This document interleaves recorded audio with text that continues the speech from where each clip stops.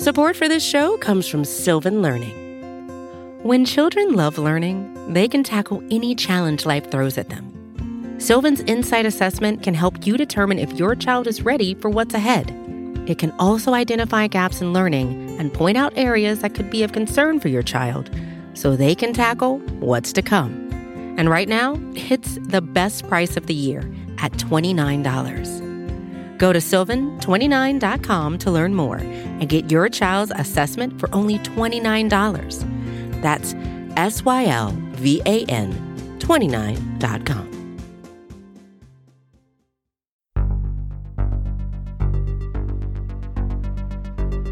You're listening to the Kist and Sikkema Show on BGN.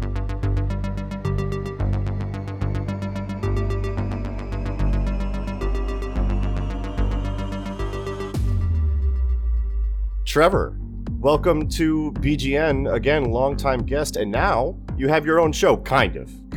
Yeah, now it's our own show. Took Ben's contract, ate it, pooped it out, no longer exists. Now I'm taking his spot. Yeah, I'd like to issue a non-apology if you saw the title of the show and were misled into clicking and streaming or downloading or however you digest these things.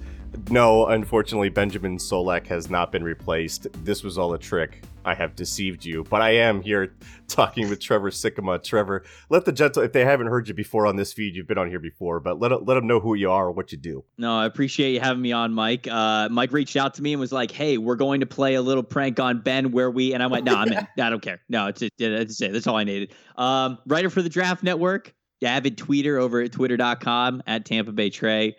A colleague of Ben's, a co-host of Ben's as well. We host the Locked On NFL Draft podcast together offline, but also in the war zone of Michael Kist, which I believe that we're going to get to at some point in this podcast. So yes, we are. And look, this is lesson number 1 in the rules of engagement.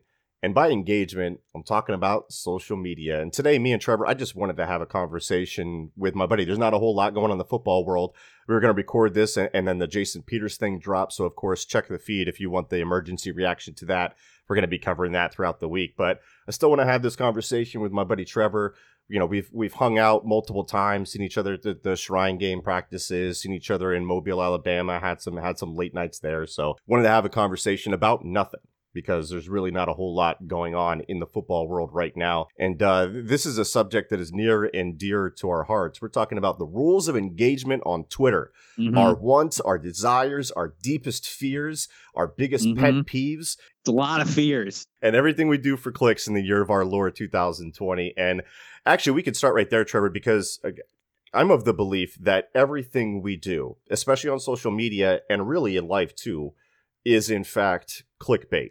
Oh, 100%. In media, in our lives, like the way we set up our articles, the way we construct our tweets, the way you do your hair is clickbait for the ladies. We crave that sweet, sweet dopamine. And I brought you on because we all have guiding principles that drive us through life. And a few of yours are 3 sides minimum. Yes. Always be tweeting. Yes. Never log off. Yes. So if I can leverage your expertise here in a world so driven by clicks and retweets and engagement and whatnot, can we truly call anything clickbait? Should we just throw that word out? Yeah. So Twitter's a very interesting place because I've got 2 mantras that are absolutely clashing at all times, which one is never log off. Like I cannot imagine logging off. And in the context of that mantra, you'd see something going on in the timeline where you're just like, wow, you literally cannot get this entertainment anywhere else, whether it's a video of somebody being stupid in Florida because it's always in Florida, or like somebody just having a reaction to a joke or whatever it is. If you log off, you're going to miss it. Yep. And so that's why, like, I can't ever imagine logging off. But at the same time, never tweet. You know, that's that these 2 things right here. Have an account, log on, watch people. Twitter is the greatest people watching thing. A lot of people say like, oh, it's New York City. You know, you go to the park, there's so many people. You go to LA, you go to a popular area, you just like, oh, I just love people watching. Twitter is the best people watching you're ever going to get. The best part, it's free 99. Cannot believe that the app is free. So no, nothing's clickbait anymore because like all content is good. You know, whether you're roasting yourself or whether you're watching somebody else get roasted, no matter what they're talking about. It's so funny because everybody has to have an opinion now on Twitter. This is just like we've been on so long that, like somebody could like cure cancer and they'd be like, well, why didn't you do it like this? Like, why didn't you do it like with this method? And it's like, you realize what you're talking about here. You understand like that you're arguing basically a universal good. And It just seems like that's always the case on Twitter. So yeah, I would agree with you that nothing is clickbait anymore because all content produces dopamine. And that's just what we're looking for every single day, just to get that sweet, sweet dopamine to get us by, survive another day, log on tomorrow morning. Twitter is like the passing game, right? When you pass, 3 things can go wrong. Only 1 can go right. But you're never not going to pass. That's the most efficient thing. Yes. The return on investment's incredible. I could spend 5 minutes of my time doing something that will actually advance me as a person, or I could BS on Twitter for 5 minutes. And let's talk about how you get that dopamine. I wanted to talk about like the easiest way to get those Twitter clicks and engagements. And like this can be part of a through line with like viral tweet theory, VHT, as you may know it. VHTs. Which is something I just made up. I'll give an example. Like right now, I know for a fact I can get at least 500 likes and 50 retweets, right? That 5,500 club. If I find a video of somebody dancing their butt off and just say, every DB after he gets burned and the wide receiver drops it, right? And especially with the Eagles with Jalen Mills, who is notorious for finger wagging the bits of burnt toast off of him. So like even after that formula has been around for years. And I still to this day see people hitting like 800K likes on it. Like, yeah. Those are like the chalk formats that we're talking about here. Do any things that stand out to you? It's just like, this is so obviously just for engagement, and it's so easy just to get that dopamine that we talk about. No, I think that's a perfect one. I feel like I've seen that one a ton, and there's some good ones. Like, look, I'm not hating on anybody because even though the tweets are basically the same exact format, a lot of them are hilarious. Like I still laugh at them. I'll still give them a like, especially if it's a friend of mine. I'll be like, all right, I'm going to advance your viral theory.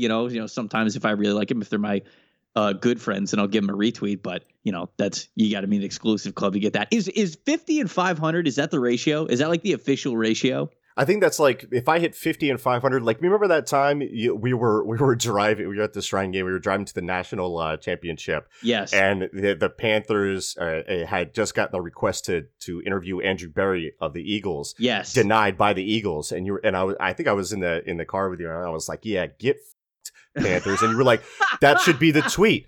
That should be the tweet. Get absolutely at Panthers. And I tweeted out, you were like, oh my God, you actually did that. I'm like, yeah.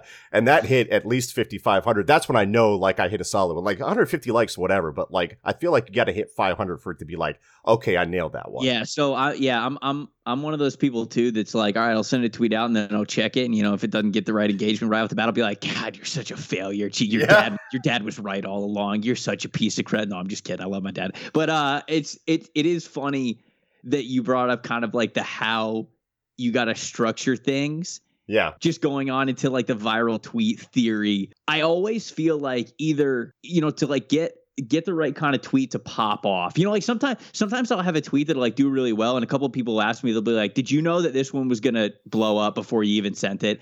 And sometimes I'll say to people like, when you've got a good one in the palm of your hand, but you've got to form it the right way. Because when it comes to viral tweets, you've either got to give people a reason to quote tweet it, to put their own opinion in it, because obviously everyone just is on Twitter to hear themselves talk. So you have to allow them to have that.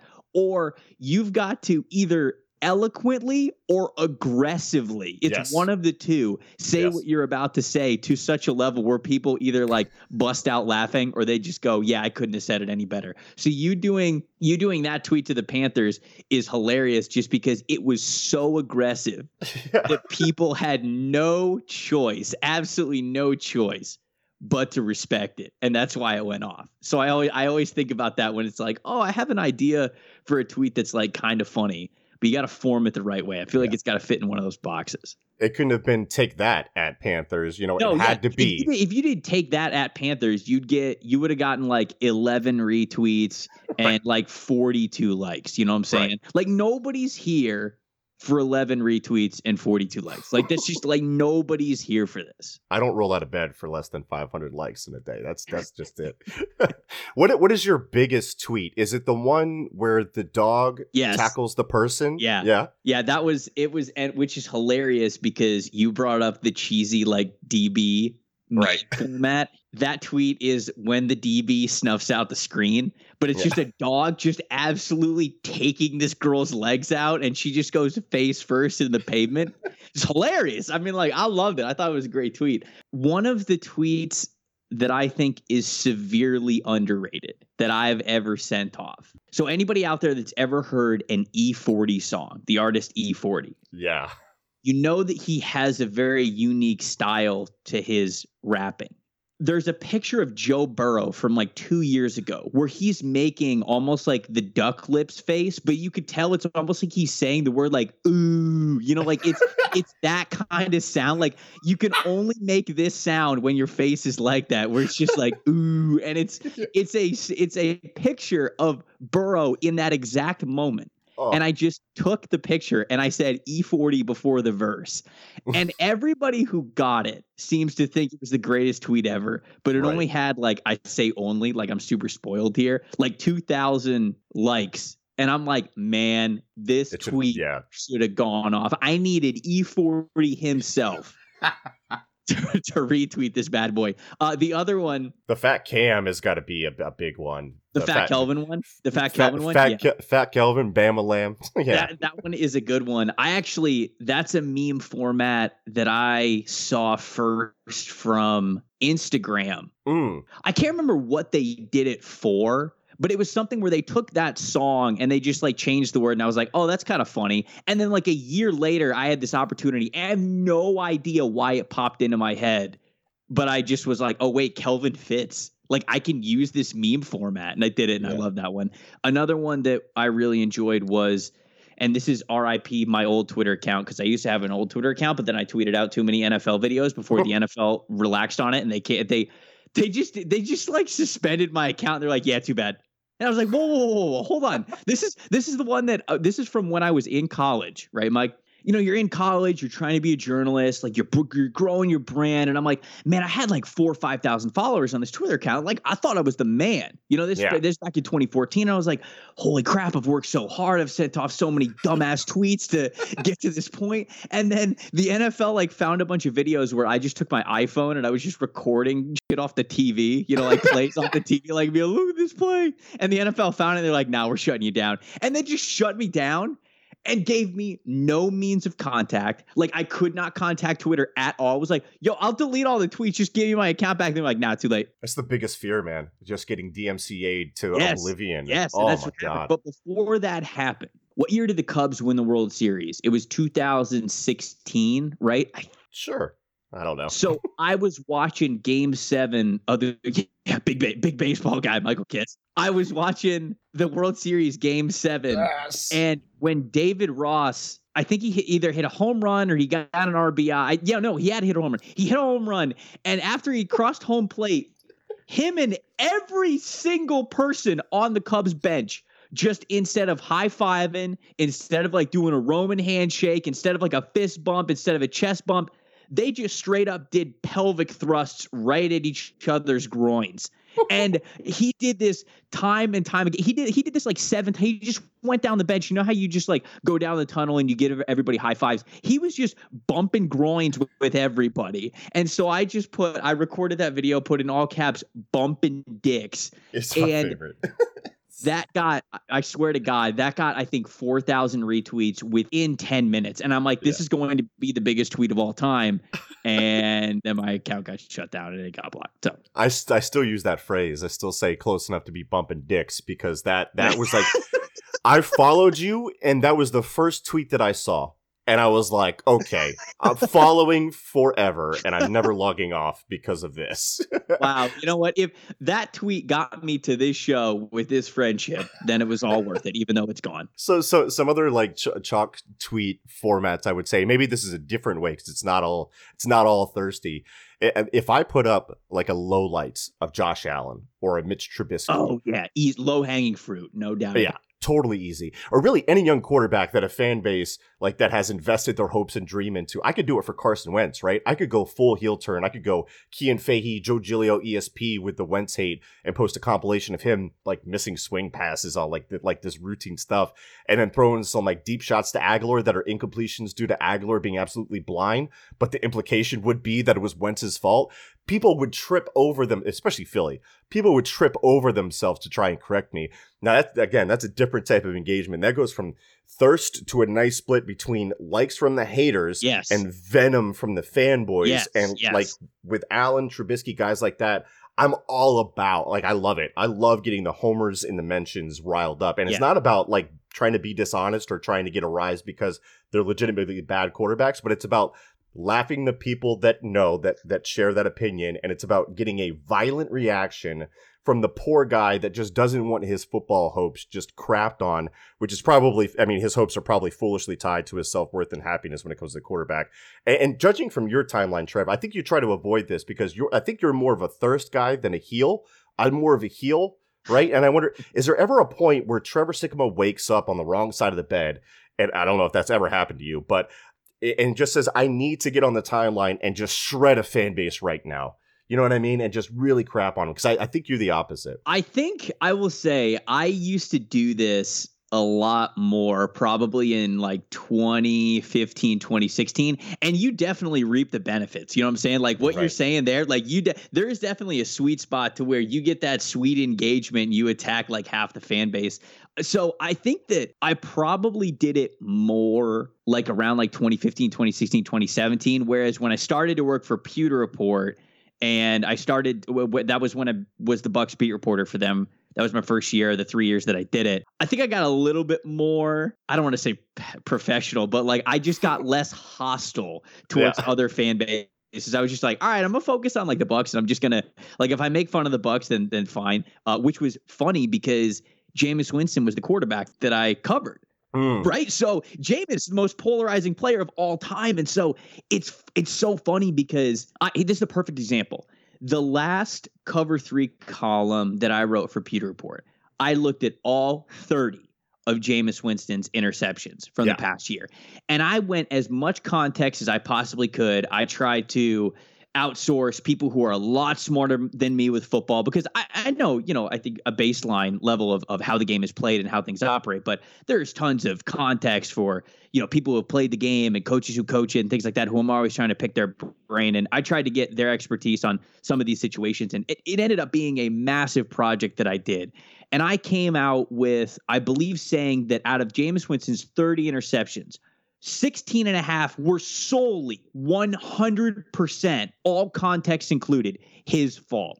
And it's funny because people on both sides of the fence took that and ran with it. Yeah, People who tried to defend Winston went, see, it was only 16 and a half. And people who don't like Winston were like, see, it was all the way at 16 and a half. And it was just hilarious because that's Twitter. Like, that's Twitter in an absolute nutshell. And to this day, every single week, I get tagged with my article sent out, which appreciate the clicks, everybody, on one side of the fence, on one way or the other. And I was just like, here's the information. Do with it whatever you will. So I would say, in a long answer to your question, I don't do as much poking the bear at these fan bases as maybe I used to. However, covering Jameis for as long as I did, I kind of naturally did it while covering the Bucs. Yeah, I can only imagine. I just want to say, real quick, because you brought up Nelson Aguilar's name.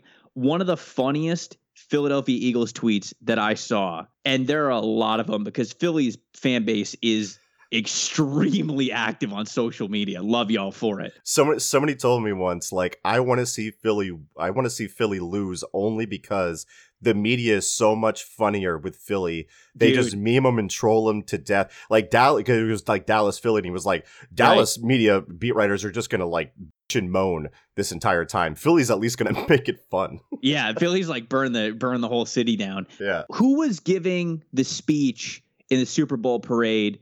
Who was wearing like the Sultan outfit? Okay, so it was Kelsey. I remember he was up there and he was screaming like all of the doubts that they had read. Lane can't get off the Jews. Right, like all that stuff. One of them was it was a meme format, and somebody had made the video of it, and the beginning of it was a like a standard like 911, what's your emergency, and then it cuts to Jason Kelsey just screaming Nelson Aguilar can't catch. I love that. Just that, and I died. I love Nelson. He's a Tampa dude. He went to Berkeley, and I'm from the Tampa area, so love Nelson. I really do. But that meme was just, I cried laughing at that. So I just wanted to, because this is a Eagles podcast, I wanted to shout out that tweet. It was one of my favorites. When we come back here on the first episode, and probably the only episode of the Kist and Sikkema show, we're going to talk about some pet peeves that we have with the timeline, some of the best follows. That's coming up next here on BGN. And we are back here on the Kist and Sikkema show, episode 1, SB Nation, Bleeding Green Nation, bringing it to you. Michael Kist here with Trevor Sikkema. Trevor, if you could take one Twitter account with you to a deserted island, which account would it be? One Twitter account. So, like, if I have Wi-Fi for just for that, only one Twitter account. I mean, I think out of respect, it would have to be at Drill. Because Drill is like the godfather of Twitter comedy. I really think that. There's a couple of other ones. One of my other favorite ones as of recently is the Shen the Bird account. I don't know if you follow that one. That one's incredible. It's just like the way that again, we talked about like verbiage and like how you craft a tweet. The way that their bluntness and their way to create this comedy out of just like everyday things. People talk about like there's a Trump tweet for everything. You know how like people will talk about that, like if Trump's like contradicting himself. There is also a Drill tweet for everything. In any situation, it's one of the funniest accounts that have like stood the test of time. That would probably be one. That was one of my first follows. And Drill is, I think, the leader of what I would consider like weird Twitter. You know, like it's just those sects of Twitter that like the people log on, fire off their hilarious jokes and log off. You know, they understand enlightenment. They are the Renaissance men and women of the world. But yeah, it would probably be Drill if I had to take one. I would take Bets. I would take all 22 Bets with is me. A great mix of informative. And like, I remember when you said like, hey, here's what we're going to talk about. And you were like, hey, who are some best follows? Bets is in the category of like both informative and hilarious, because Bets will like 1 second be like, hey, here's this coverage that you didn't understand before that's really complex that I'm now breaking down and showing you a video example of. It's like, oh, okay, great. And then the other one is like, all right, here's me absolutely nuking Josh Allen into the core of the earth. You know, like it's just, he's a very good balance of that. Yeah, and like we were talking about like viral tweet theory and how to get that in the formats, and one of them is like, you know, you build that, here's $15, build your perfect quarterback. Bets did one that was absolutely brilliant on the cutting edge of Twitter, and he's like $15 builds your Josh Allen, and it's like $2, you know, you give him a lobotomy. Like it's just amazing. So he goes and he's weird because like he is a nuclear bomb, dude. Like me and him didn't start out on good terms. I called him like a .net site. Like I kind of went after him. Bets read that and was like, oh, that's actually kind of funny what he called me and whatnot. It was like real lighthearted about it. I was like, oh, cool. He took a joke. Maybe this guy's, you know, approachable. And we ended up being like really good friends after that. So, and it's funny because Mike Renner had pointed out to me at the Senior Bowl, he's like, Mike, have you ever had a professional or business relationship that didn't start off with violence? And I realized you and Ben might be the only one where I wasn't like attacking them first, and then it developed into something like nice later. It's weird, the relationships and how you build them through Twitter. Have you had that with Twitter where you like just totally go like, or someone comes after you and then you build an understanding? Or yeah, so I mean, like that actually happens all the time, and I don't know if there's any like bigger Twitter accounts or like people that I'm friends with now that it started off like in a bad way, because I don't innately just like go after people. It's just kind of like not how I do it. I'm like, hey, everybody, like, let's all like be cool, you know, like we can all be friends and shit. But it's funny because you lose tone so easily on Twitter. Yes. And this just happened last week. I mean, I had one that just happened a couple of days ago. I wrote an article about the Buccaneers and like the what turned around their secondary, because at the beginning of the year they were hot ass, and then in the second half of the year they were like one of the top 5 teams in the league in terms of defending the pass.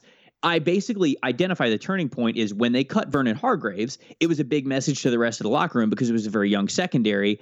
hey, like, we're not putting up with this. Vernon was not giving the effort that he should have. He really hadn't since his rookie year. He was getting burned for it. He was being one of those Jalen Mills types where he showboated when the pass was overthrown by 20 yards and he thought he did a good job in the coverage. And like, that's what Vernon was doing. And he was teaching the younger guys kind of just through his actions that like, this is what happens. Bruce Arians kind of got in there and went, no, absolutely not. We're not dealing with this. And so he cut his right there. And that was the turning point of when everything really went a different direction with the Bucs defense. So that's what I say in the article, right? There was a Bucs fan who responded to the tweet of the article and said, didn't read the article, but I'm telling you that it was the moment that they cut Hargraves. Like that was the turning point, because it's not like I was giving someone a gold nugget of information they didn't know. This was very obvious to anyone that followed the team. And I said back to him in a way that I thought was very just like lighthearted. I was just like, well, like, I mean, you didn't need to read the article. Like, you already knew it. Like, you already knew that. And he went after me. He's like, he's like, the second I see you in real life, I'm going to punch you straight in the face. You effing, like, all this stuff, man. And he just like goes after me. And somebody else in Bucs Twitter actually said back to him before I even saw the tweet, he was like, yo, Trev did not mean this the way that you're thinking it. And he's like, he came off really condescending as if like he was the only one to know it. And I was like, nah, man, not what I meant. And he was like, oh, all right, my bad. No, you're cool. I'll delete the tweets. And it's just like, that stuff happens, I think, all the time with Twitter. Is like, you'll look at somebody and you'll want to like go after him for a tip. Because I mean, like, if you're on the timeline long enough, you're gonna say stupid stuff that's gonna either piss somebody off or you're just not thinking. Like, I think of this stuff all the time. For example, like just last week when Nicole Auerbach of The Athletic announced that the Big Ten was going to a conference-only schedule, in my mind right off the bat, I was like, oh, if they're announcing, like officially announcing that they're going to conference only, that means that they've thought about a lot of this stuff and they're making an official announcement that they're actually going to play college football. Not that they were going to go to a conference schedule just to cancel it later. And so I was like, oh, this confirms college football is back. And everybody tweeted at me and they're like, yo, this does not mean the college football is back. And then I waited like a couple minutes and I thought about it, and I was reading the way that people were like, no, actually it means this. And so I responded to myself. I was like, or I'm just an idiot, like both things clearly on the table. And so it's just fun. If you're around long enough, you're going to say stuff that's either going to piss somebody off or you're going to get in a little bit of hot water with it. But it's all about like, if you approach things the right way, if you don't take yourself too seriously, that's the biggest lesson that I've learned from Twitter. I'm learning all the time. You're learning all the time. Everybody who's worth following and interacting with and having a relationship with, they're not taking themselves too seriously. We're trying to learn. We're trying to educate, but we also know that we don't know everything. That's how it starts. And so it's funny that you say that about bets, because that's really how a lot of relationships on Twitter just work. It's sometimes they're hostile like that, and then you actually make a good friend out of it. And people get hyped up from like the expectation from Twitter because so many people are so unnecessarily aggressive on Twitter. And I'm a pretty straightforward speaker in general, and my tone definitely gets lost on Twitter to where it's like, oh, he's sounding so serious, and people could take that the wrong way at times. So that getting a violent reaction from just a pretty banal tweet is one of my pet peeves. Of course, one of the things that I fear on Twitter. But let's talk about some other pet peeves. For me, one of the things that I hate going on right now is that explain X in the most boring way possible, because all the responses are boring. All you're doing is trying to get like these lame retweets and quote tweets and whatnot. None of the answers are good. Well, that's just like that's a meme format that you hate. That's like that's like a tweet format you're not a fan of. Like that's the same thing as like saying like nobody. Absolutely nobody. Me. And I use that one all the time. This is just one that, you're not a fan of. I would say adding players is a big one for me, either via thirst. Like, for instance, if I put up like a reel of like Brandon Brooks and then I at Brandon Brooks, it is no longer about Brandon Brooks. It's about me trying to get Brandon Brooks to retweet me for me. Yeah, 100%. Have I done that before? Absolutely. Has it worked before? Absolutely. But when it really pissed me off, and I don't do that very often. I really don't, because you're right. It's kind of just a weird relationship that you bring into the tweet when you don't exactly have to. And the worst part of it is like, like let's just like take Vernon Hargreaves, for example. Vernon doesn't have a Twitter, but like if I wrote an article pointing out, hey, Vernon's not really living up to the billing of an early first round pick, and then somebody would like tag Vernon and be like, do you see this? Do you see the hate? I'm leaving you no matter what. And like this, it goes so far to be like, this guy's on his 8th team in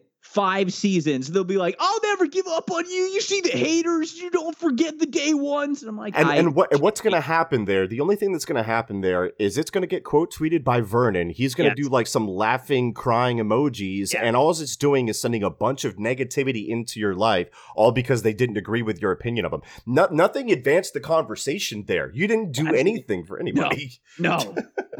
That's definitely a pet peeve. I'll say an old pet peeve of mine. This is before Twitter changed, where you could quote tweet and have the box where you had to do just like the RT at the handle. You remember like that far back in the day? Were you around for Twitter back then? Yes. Yeah. Okay. Yeah. So like people would just like, instead of just straight retweeting because they wanted to see their AV more on the timeline. God, what a beautiful marketing strategy. They would just put RT in front of the exact tweet and they would make it seem like it's good. The biggest pet peeve I think that I have, I'd be interested to see where you are on this. Okay. Stop asking for an edit button. Oh, I know. Okay. Absolutely. If you need an edit button, just delete the tweet, repost it. Like, who cares about your 5 likes that you got already? It's not going anywhere. Just post it again. And a lot of people are like, oh, because here's the thing. They'll say, oh, like the engagement's already like taken off. Like I noticed it 5 minutes later. You want somebody to be able to change a tweet that's already been retweeted, say 100 times?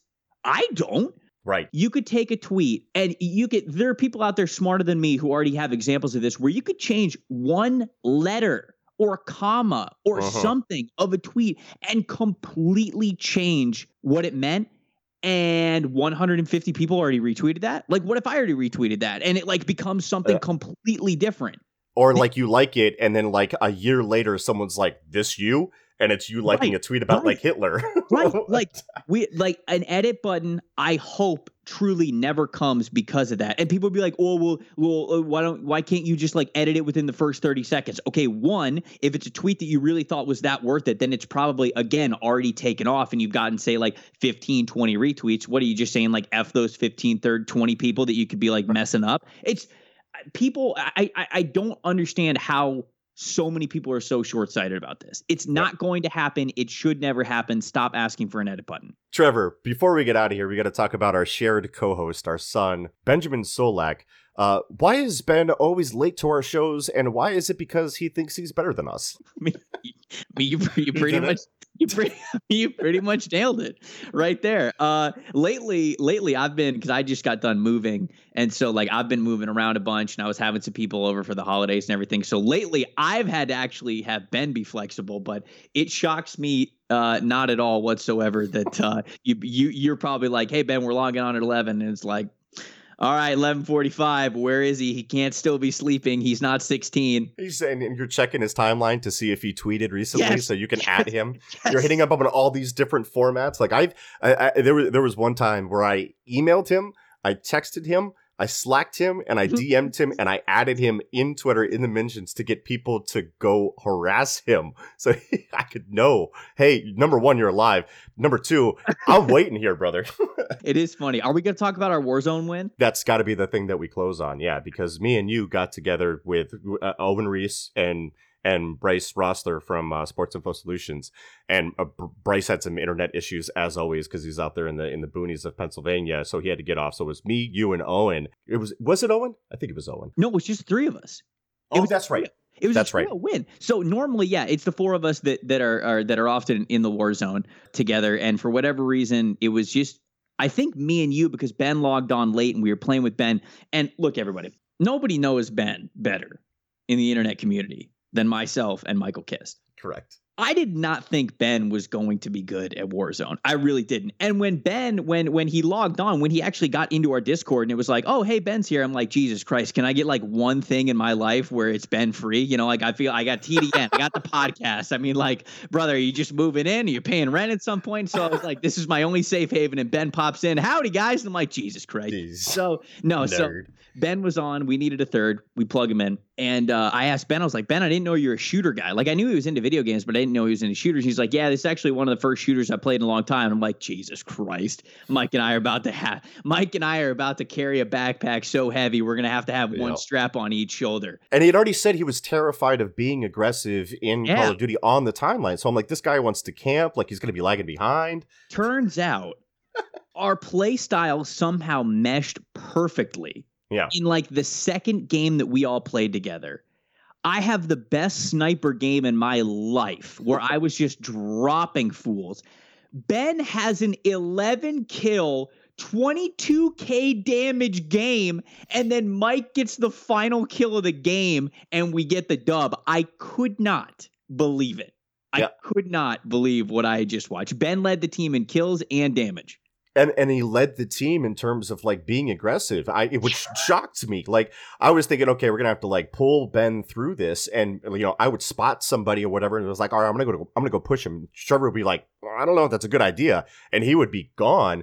And next thing you know, he's cleared out this room while we're like reloading our guns like 100 meters away. Like what's happening? And it was the weirdest thing. It was the weirdest rhythm that I've ever been in a game to have three people click like that, because me and you hadn't played a bunch of Warzone yet together at that point. Right. Ben had played none with us. Yeah. And it was like the ultimate team effort. It was unreal. And I don't know if Ben will ever replicate that again. Like he should retire from COD because he can only go downhill. Yeah, truly. No, you love it when a plan comes together. It's the podcast chemistry, man. It was just the podcast triangle chemistry. Trevor, any last words for the gentle listeners? Any last pieces of advice for them about upping their Twitter engagement? And I was going to apologize, but I'm not going to apologize for fooling everybody on the front end. I think this was a good, fun show and discussion.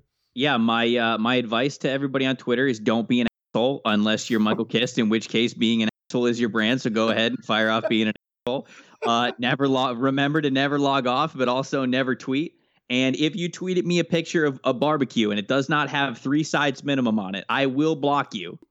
I will block you. 3 sides minimum only when we eat barbecue, my friends. Michael, it's always good joining you on a podcast, no matter what the format is, no matter who we're trying to fool. Appreciate you having me on, man. Make sure you follow Trevor, follow all of his work. Appreciate having you on, man. That's going to do it for the first and probably only Kist and Sikkema show. We all we got? We all we need. Fly, Eagles, fly.